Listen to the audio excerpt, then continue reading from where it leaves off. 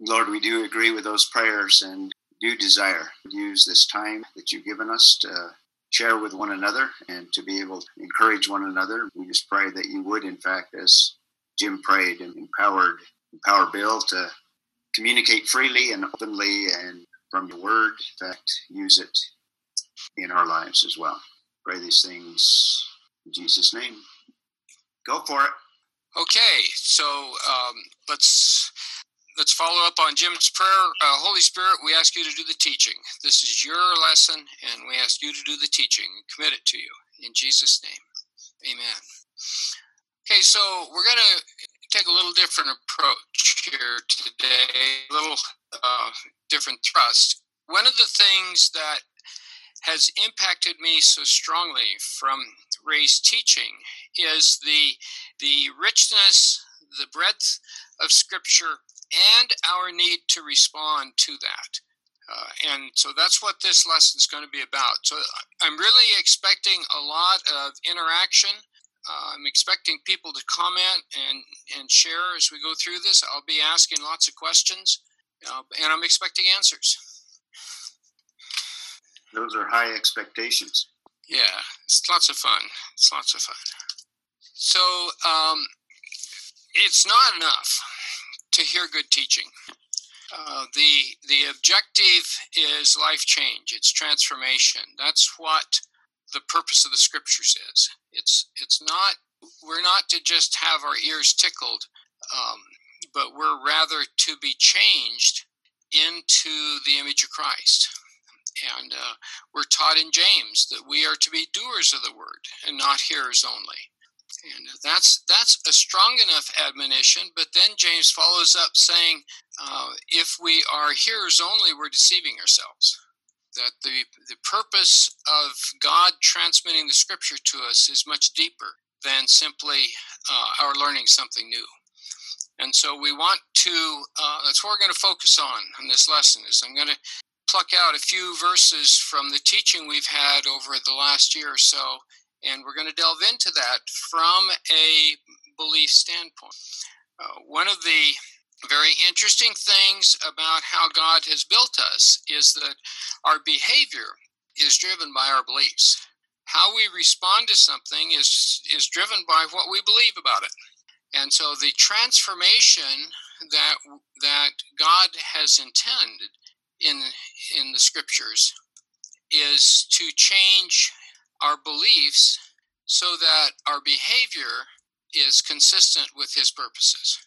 And I wish I had known that when raising our kids, because I kept trying to respond to their misbehavior on the basis of their actions instead of going after the incorrect beliefs that were driving the misbehavior. And I think I could have done a better job as a parent if I had understood this issue. So anytime we study a passage of Scripture, we should pause and ask ourselves, do I believe this Scripture to be true? Now, because we're evangelical Christians and we believe that the Scripture is God's revealed word, the answer to that question is always yes. And so because of that, we have to delve deeper and get past that surface answer. So if I believed this particular passage that I just finished reading to be true, how would my behavior show that? Now see, that's the kind of question that'll cause us to seriously examine the passage and seriously examine our relationship to what God has taught us in that passage. And that's really important. It's really important to delve into the veracity of the Scriptures. Do I believe it to be true? And what difference does the truth of that Scripture make in me? And then a second question, what do I need to do to make this truth part of who I am? It's not enough to simply listen to a passage or to study a passage and then walk away. It's not enough. We need to make the passage part of us. And that's part of what James was talking when he said to be doers of the word. He's saying make it part of us. God's objective is to change us to be like Christ, and His Scriptures are a tool to that end. And that's what our objective needs to be every time we study a passage of Scripture. Every time. So let's take a look at a couple. 8:28. If you can remember back when we were in chapter 8, a long time ago, we know that God causes all things to work together for the good of those who love him, who are called according to his purposes. It's a very, very, very powerful passage. It's a passage that most unbelievers totally miss, and many Christians do not embrace. Note that it is God doing the causing. Sometimes you'll read a translation that says that all things work together for good, but that's an incorrect translation. God is the cause of all things work together for good. That is a very, very powerful passage, and it relates right back to the incredible love God demonstrated to us at the cross. I think of all the perfections of God, his love for us is the most amazing to me. That he would choose, because of who he is, to love us so much, to endure the separation from his son at the moment he took sin, that Jesus took sin on himself. That's the breadth and depth of the love of God that we're taught in Ephesians is unknowable. It is so big. That is so amazing to me. And this is just another example of that he chooses to cause all things, we should underline that, all things to work together for good of those who love him. Okay, we fit that category. Those of us that have embraced Christ as our Savior certainly love him. Look at this last phrase, who are called according to his purposes. Let's spend a little bit of time on that. So he is telling us in this passage that he's causing things to work together for good for those who are called according to his purposes. Interesting statement. So we'll explore that a little bit. First statement, first question, do we believe it to be true? Do we believe that God causes all things to work together for good of those who love him? Yes. And you see, that yes is an important statement. So what's your experience been? How have you seen that? Well, I think this verse has a lot. First of all, it says we know, so that means we stand on that truth. The second thing is that God causes. That indicates his sovereignty and his omniscience. And then good of those who love him and are called according to his purposes. I think that also indicates that his purposes may not always be revealed to us. He has gifted us and placed us in positions, be it in a family, a job, a church, wherever. And his purpose is for us to use that gifting wherever he has planted us. And I am experiencing that even now in a new job situation. A job change like that is a great way to come back to fundamentals, isn't it? Absolutely. Somebody else, what has your experience been of the truth of this passage? This is Marty. There are a couple of things that jumped out right away to me, Bill. The first thing is that as Americans, we are very intellectual, but we don't act on what we believe. And so that's not the Greek definition of the word, but that's how we as Americans seem to take it. And so when you ask the question, do I really believe it to be true? You're asking for us to get out of our head and into the relationship with the Lord, which very often is what is attacked, my relationship. And when I finally found out that God loves me, which I wasn't really looking for because I thought everything was just fine, and he surprised me with that marvelous fact, it changed everything. So all the things that were keeping me from him because of my weak belief, he changed it so that I see also in this verse, there's sanctification going on so that we can do those things according to his purpose that he called us for. He uses it all for his glory, and I get swept up in that. And the thing about those who love him has to be obedience instead of just performance. So I, like you, as a parent, focused on performance before relationship with him. And I have the same regrets. but this is a marvelous verse. This is Janie. Do you want a personal application of this, like where you see the good, how he calls it? Well, I've seen some tragedy in my family, and this just popped into my mind about my 4-year-old niece who had brain cancer. Basically, never got beyond age 3 till she was 18. But and I was very close to her and lived real close. So I saw the devastation, which made me really go to God. Why? Why not me? But ultimately, what I saw was he showed me how to love and receive love from her in a different way. And it was richer.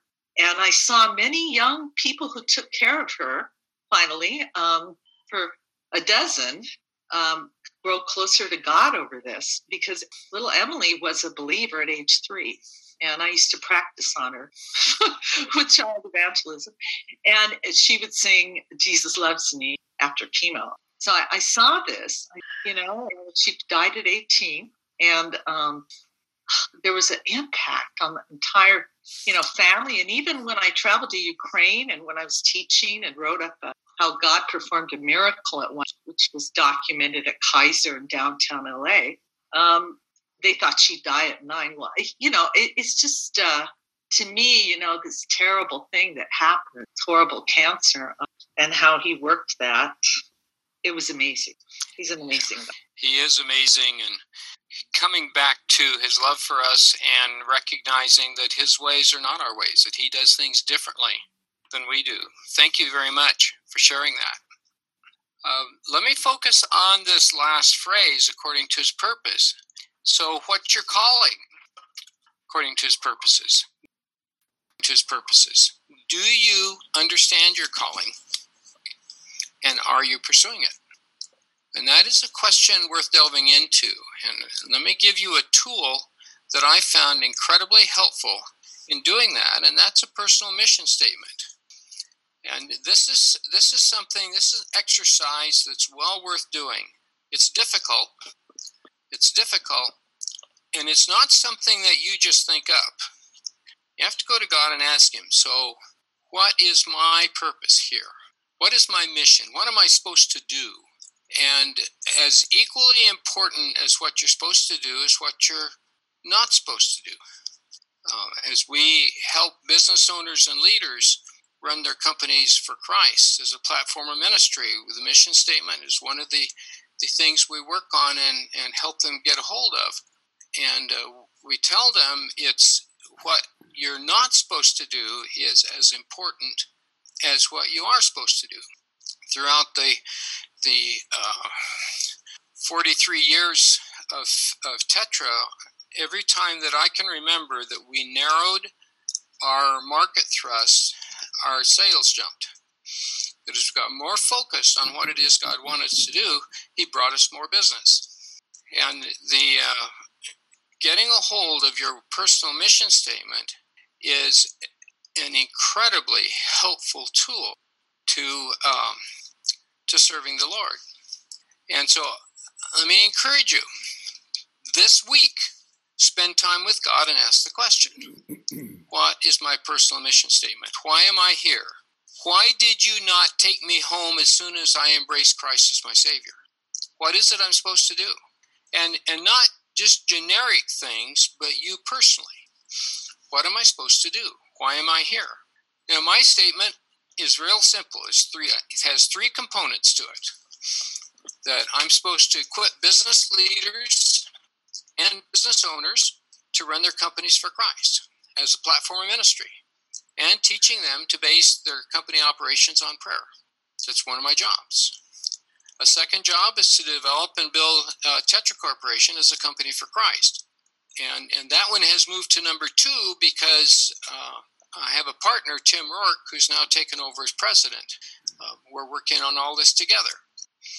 And then the third is to disciple and encourage people to grow in Christ, especially in prayer. And I teach 3 classes a week as part of that, and my teaching this today is part of that.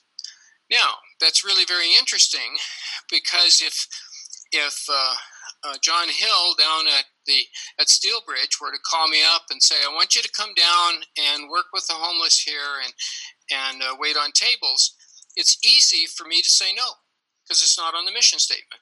I don't have to take every request on my time and go and pray about it, because if it's on the mission statement, then I go do it. If it's not, the answer is no. And it is immensely freeing. When God changed our mission statement at Tetra in 1997, part of the new change was, he said, I don't want you doing technology development on government contracts for others. I want you to only work on technology that you own. And for, a decade after that, I would get calls from Sandia Labs, from Los Alamos, saying, we'd like you guys to develop this for us or develop that for us. And I have to tell you, it hurt to say no. It hurt to turn that business down, because that's not what we did. God changed the mission statement, and that was not part of the mission. So the answer was no. So as you get your arms around your mission statement, it is incredibly freeing. Like I said, I don't have to pray about most requests on my time, because if it doesn't fit the mission statement, I'm not going to do it. Unless God intervenes and tells me, no, I really want you to do this, then I'll do that. But otherwise, it's not an issue I have to go and ask him about. So let me encourage you to work on this. And this week, don't let the week end without you getting started on this. Now, if you can get this mission statement done in a week, then praise God, that's wonderful. But remember, it's not you figuring it out.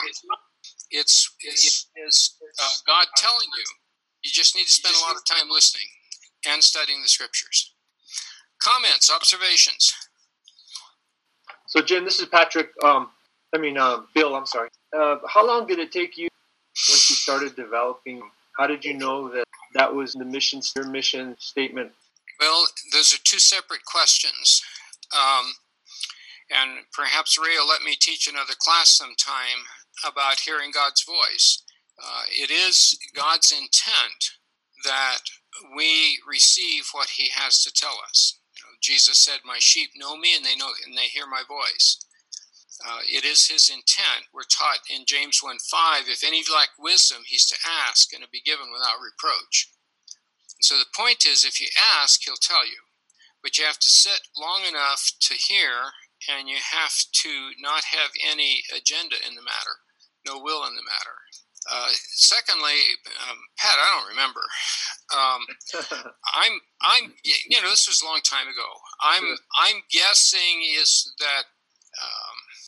guessing this mission statement was defined for me in the early 90s. We went through a really deep, difficult time in the mid 90s, and it was really where God got my attention and convinced me that he could be trusted. And I suspect that it was at that time that he defined what my mission was. I don't honestly remember. I suspect it took several months. Probably, as with most things with God, the most important part is asking the question. The most important part is coming to realize that it's an issue you need to settle with him. Well, I really like having that freedom to, things that are to demands upon your time, not in the mission statement. And, that's difficult, because, you always think, oh, this is a good cause, I should take the time to pray about it or to consider doing it. Of course, that's more time. And I think that is really freeing to be able to quickly make some of those. I mean, not eliminate them, but just be able to answer them because they're not part of what you feel is on that God has a permission statement. So, exactly. The issue is focusing on the best, not just the good. Yeah. This is Jim. May I have a turn? Or please. Okay. Well, I'd like to relate what Bill's talking about to the church a little more specifically. And I understand perfectly where Bill's coming from, having been in business for many years myself and gone to your classes, Bill, a long time ago. But I think that the application for me here is understanding how God has gifted me to be a vessel to encourage and build up the church specifically. And I think that goes to the heart of how God has gifted a person for that purpose. And it also has the same effect as you're talking about here. It guides you to the things that you should be doing and the things that you shouldn't be doing. So it's very freeing. It's also freeing in another sense. To use an example, I know of someone who is serving as a pastor right now who openly admits that he doesn't have the gift. And being a pastor is a challenging enough job, even if you have the gift. There's to be equipped by God for that particular gift is incredibly important for the function of encouraging and building up the body. So I would apply this that maybe for some who are not in business, where it says personal mission statement, to seek to understand what your spiritual gift is insofar as it connects to what you should or shouldn't be doing within the church context. Let me build on that. Thank you, Jim. Thank you. The defining passage on spiritual gifts is 1 Corinthians 12:7. 1 Corinthians 12 is an excellent study on gifts. There are multiple studies in Scripture, and it's perhaps the best.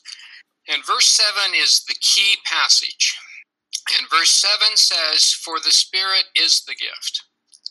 And this is so terribly important. We tend to sometimes think that God gives us a spiritual gift and then we're supposed to go off and exercise it.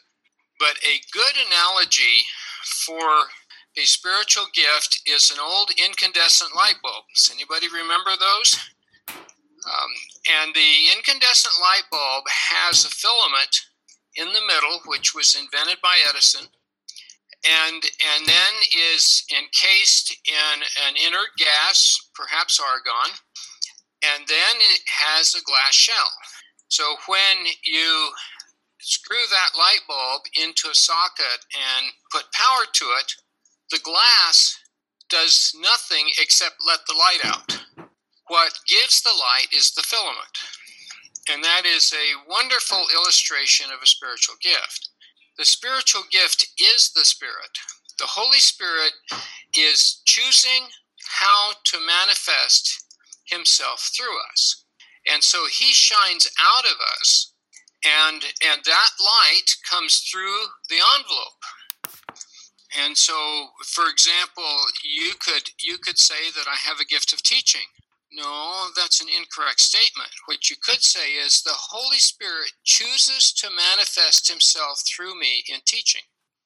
And so you notice when I started this out, I asked Him to do the teaching.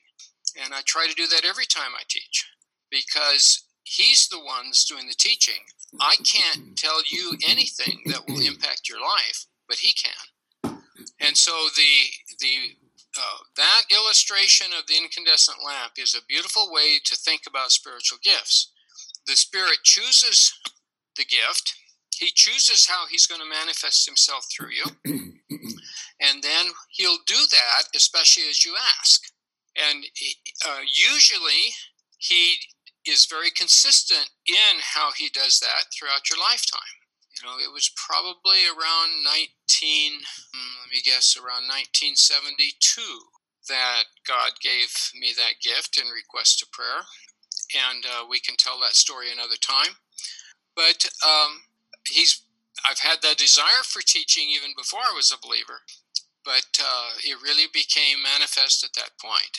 And that's the case with all of the gifts. The gifts are all the manifestation of the Spirit, and they are how He chooses to work through us, just like that filament chooses to shine through the glass envelope. And we can look at the envelope and say, boy, look at the light coming from that bulb.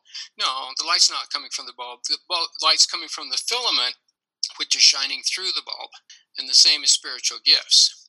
And so what God can choose to do is modify the way he works through a person in response to a change he makes in that person's life. He has the right to do that, and he can change that gift anytime he chooses.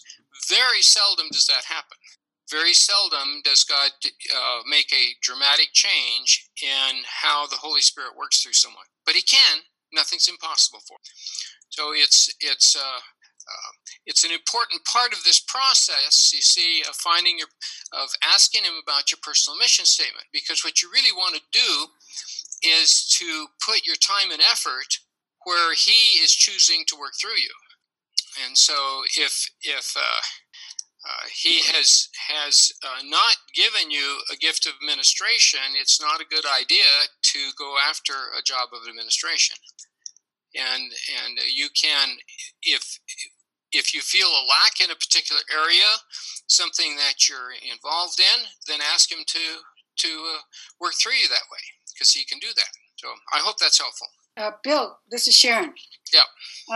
This one thing that you mentioned is to me. You said we ask for his will, wisdom, and sit long enough to hear it.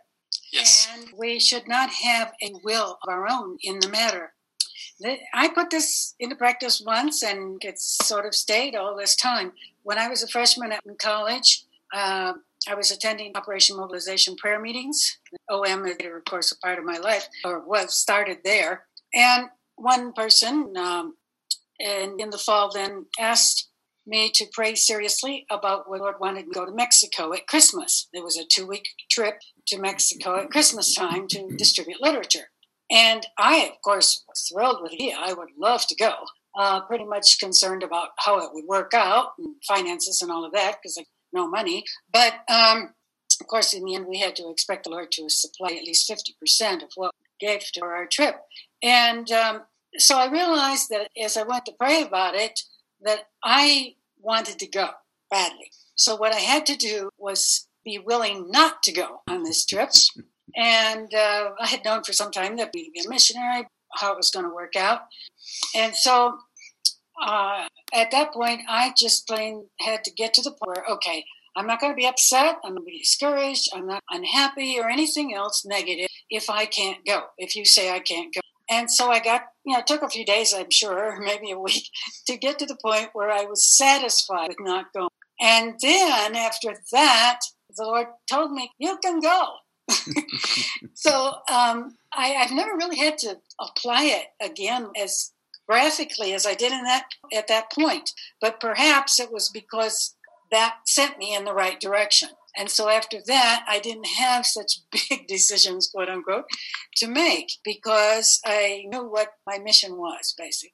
So that was my meaning, is to get him to do what he asks. Yeah, thank you, Sharon. That's a great illustration. And that is absolutely key. If you're going to the Lord and asking him for wisdom on something, the first step is to make sure you're willing to do anything you can imagine that he would say.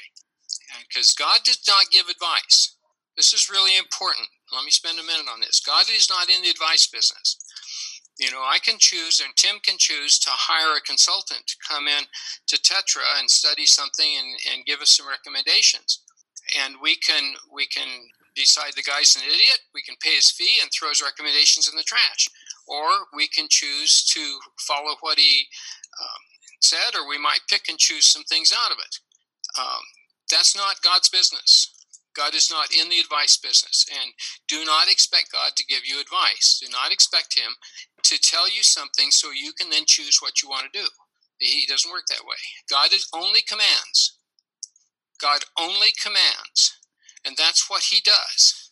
And we are his bond slaves. We have been bought with a very expensive price from 1 Corinthians 6 and 1 Corinthians 7. We've been bought with a very expensive price. We're not our own. He owns us. We're bond slaves to Christ. We were purchased at the cross. When we embrace Christ as our Savior, ownership is transferred to God. We become members of his family. The Holy Spirit comes to live in us, but he owns us. And so he only commands. So don't go to God and ask him for advice so you can decide what to do.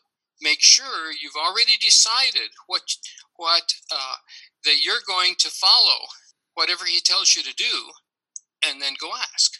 And just like Sharon did, you have to get your heart in that place where you're willing to accept anything he might tell you to do, and then go ask. And he'll always tell you. He promised he would, and he always keeps his promises. But he's not going to give you advice. He'll only command, and you need to get your heart in a position to accept the commands. Really good. Really good. Thanks, Sharon. And I think it's important when Jesus said, no longer are you slaves who don't know what the master is about. Instead, he has made you sons so that he's willing to share with us what he's doing. That's so relational. It is so relational. It is worth meditating on the events of the cross, and I have been doing a lot of that this year. The fact that he adopts us into his family, that we are now adopted sons and daughters. We're brothers, co-heirs with Christ. I mean, that's just crazy. That's amazing. That's just so far beyond anything we would humanly expect. And that's what he's done. The Holy Spirit now lives with us. He is a helpmate. He's our comforter. And a new kind of creature has come into existence that never existed before, and that is the merger of God and humans. It is absolutely astounding to me, the breadth and depth of his love for us. Our response is to love him and obey him. You know that old Christian hymn, trust and obey, for there's no other way to be happy in Jesus, but to trust and obey. That's true. Christian life is very simple. Trust God, obey God, that's it. It's just hard. It's hard because we still have the DNA of Adam in us, and we still want to do our own thing, and we want to be like God just like Eve did. And that's what the sanctification process is all about, is changing us from who we used to be into the person God already envisions us to be. And your personal mission statement will be a helpful tool in that regard, because it will help you to stay focused on the things God is calling you to do and to avoid the things he's not calling you to do. You know, out of 100 opportunities to be involved in the kingdom that will impact you this month, only 3 or 4 of them are for you. You want to stay focused on the best and step past the good. You see, you create 2 problems if you get involved in something you're not called to do. Number 1, you're not doing what you are supposed to do because you're distracted with something that's not for you. And you create a second problem because you've displaced someone from doing that they're supposed to do. And so you create 2 problems when you're working in an area that's not for you. And like I said, there's lots and lots of good opportunities to serve, but there are only a few that are yours. So let me encourage you to spend time with God over the next several weeks and ask the question.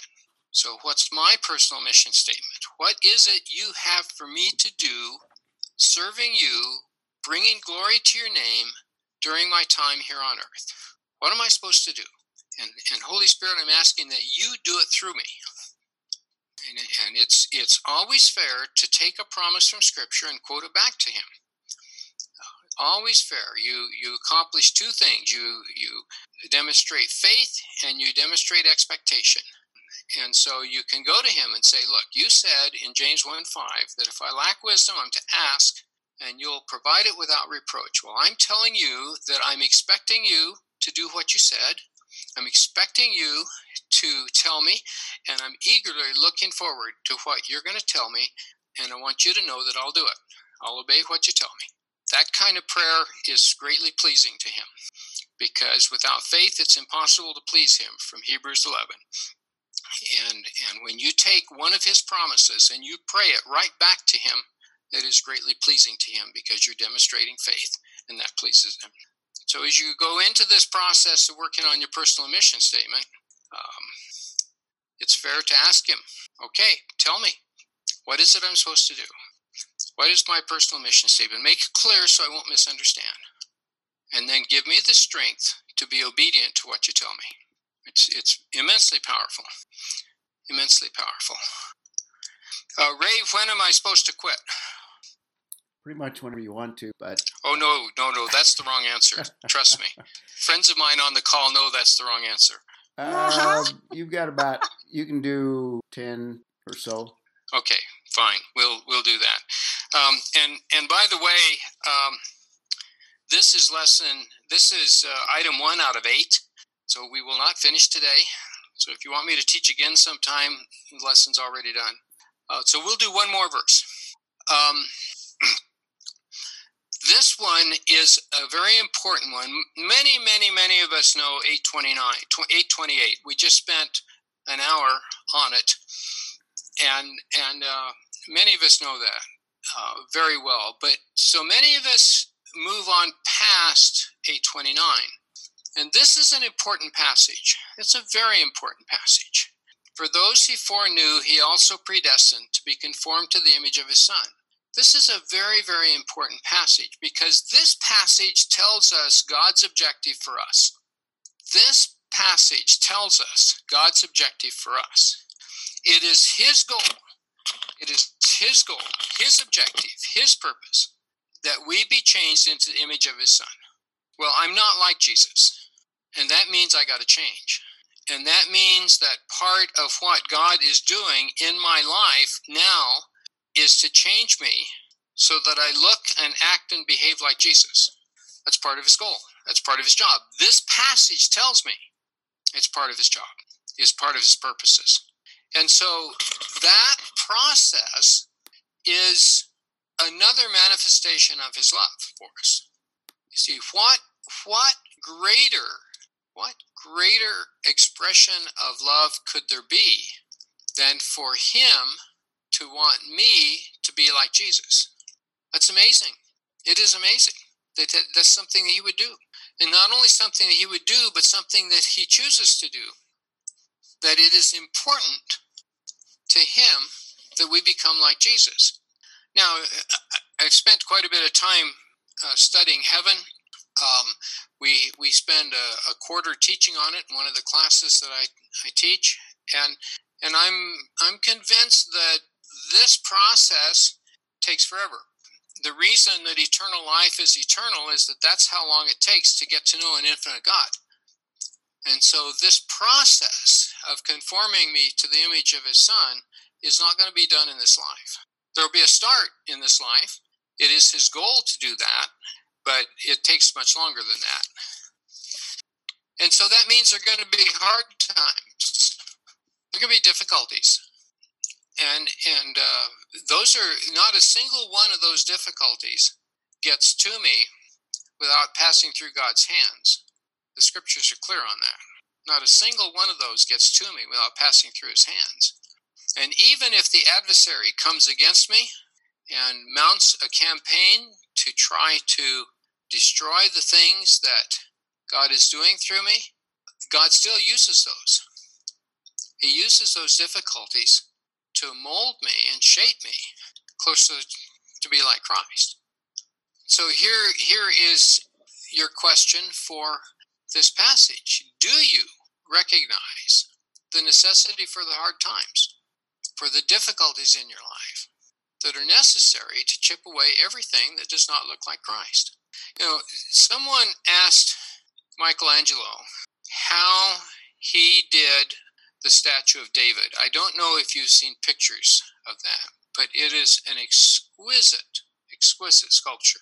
Well, can I just interject that in San Luis Potosí here in Mexico, I happened to be there when they had an exhibition of reproductions, which they make with computers, looks like the real thing, of many of Michelangelo's works, including the statue of David. So I have pictures of looking way up, almost falling backwards to see the top of it. It was fantastic. Yeah, it is an amazing sculpture. What a gift that you got the opportunity to see even a reproduction of it. Well, someone asked him, so how did you do that? And he said, I simply chipped away everything that was not David. Did you catch that? He saw inside the block of stone David. And so he proceeded to chip away everything, every piece of stone that was not David.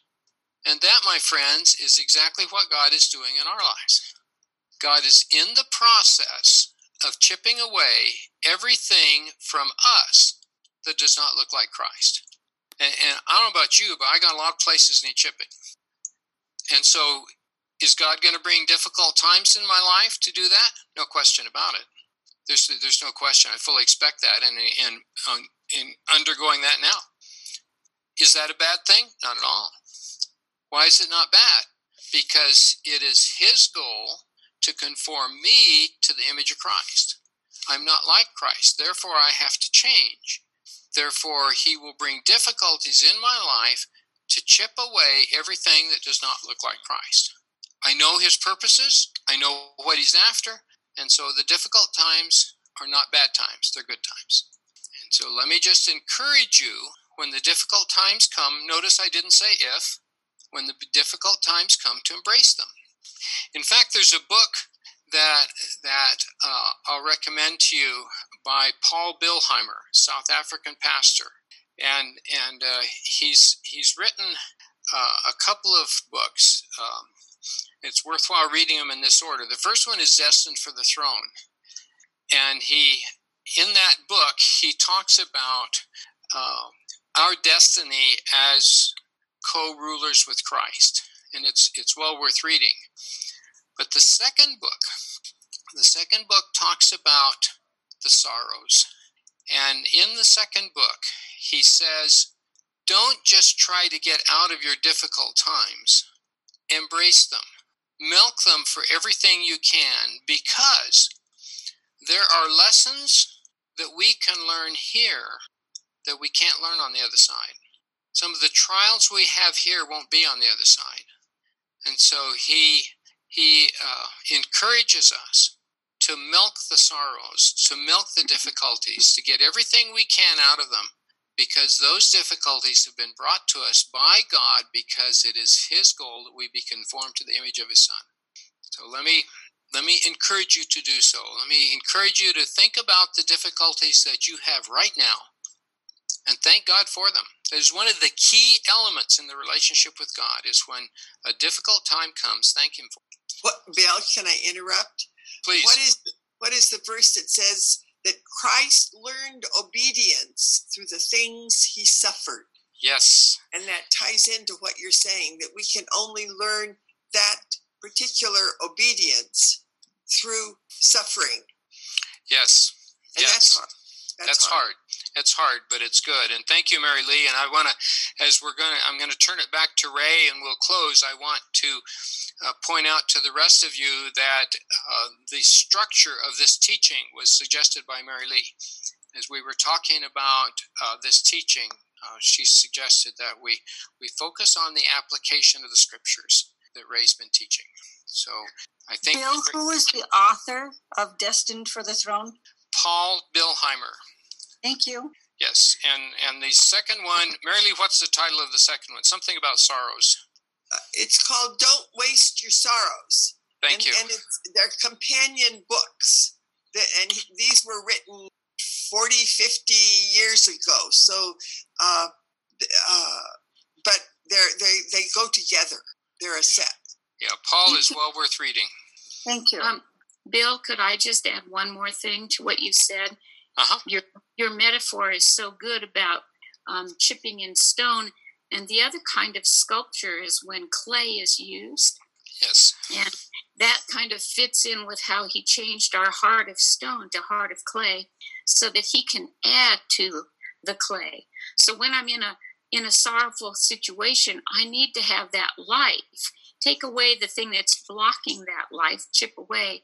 But then he gets to add his love, his patience, that kind of thing, so that I become clay and begin to be shaped by the addition of him to my life.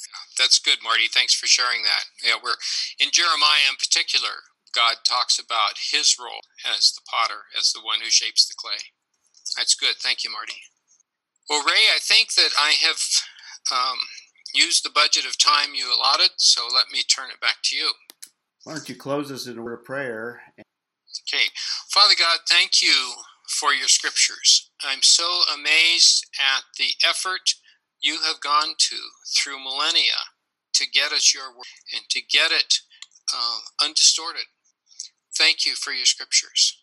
And Holy Spirit, would you work in each of our hearts so that as we read the scripture, we ask you to show us the meaning, show us what matters, show us the Father, and shape us close to the image of Christ through the ministry of the Word.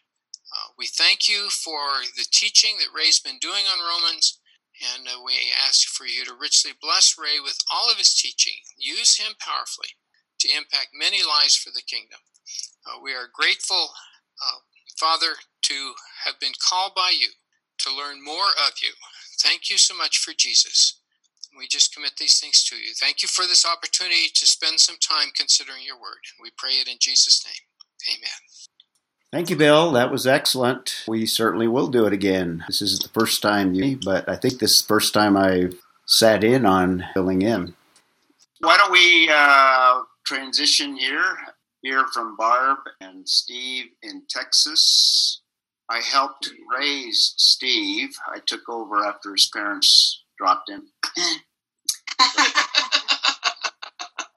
They can tell you the story. Oh, yeah. Okay. Well, like my friend said, I was born at an early age. 52. First 30 years in Albuquerque. Next 30 years raising 4 kids in Barbara, in California, and then we just moved out here about a year and a half, 2 years ago. 1966, I think that's when I met Ray, or 67. A lot happened that year. I had 2 brothers and a father in Vietnam, and my sister died. And so that was the first thing in my mind where I began to wonder, is there something more to life than what I see here? And years later, I came to find out that incident in 66 was the beginning of a couple of, one uncle and a cousin of my dad's prayed for our family. So I think that did something. And so I kind of sat on the fence, and then started college in 70 at the same place Ray graduated from, University of New Mexico. I was on a track scholarship. And at the end of 70, in the winter, there was a Campus Crusade for Christ seminar in Lake Arrowhead Springs, California. And J. Vernon McGee was teaching probably on the book of Galatians. I can kind of still hear his accent. And he said something that made sense. And so I remember the very day at the end of 70 when I first really trusted in God through faith. So time went on. I managed a Christian bookstore for a couple of years. Decided I needed to go back to school. I had quit school. Went and graduated in 81 with a pharmacy degree. Moved out to California. A mutual friend introduced me to Barbara through the mail. She was living in Dallas. Knew her from a Christian camp, Pine Cove, in Tyler, Texas. And so we began corresponding early in the year. And by the end of the year, we're married. So Ray said we tricked each other. That was 37 years ago. 37 years ago. So I mentioned that we just moved to Texas. And I've got to mention that that's probably our biggest prayer request right now is our outreach to others. We're really out here in the sticks. So we're looking for venues to share Christ with others. That would be my biggest prayer request.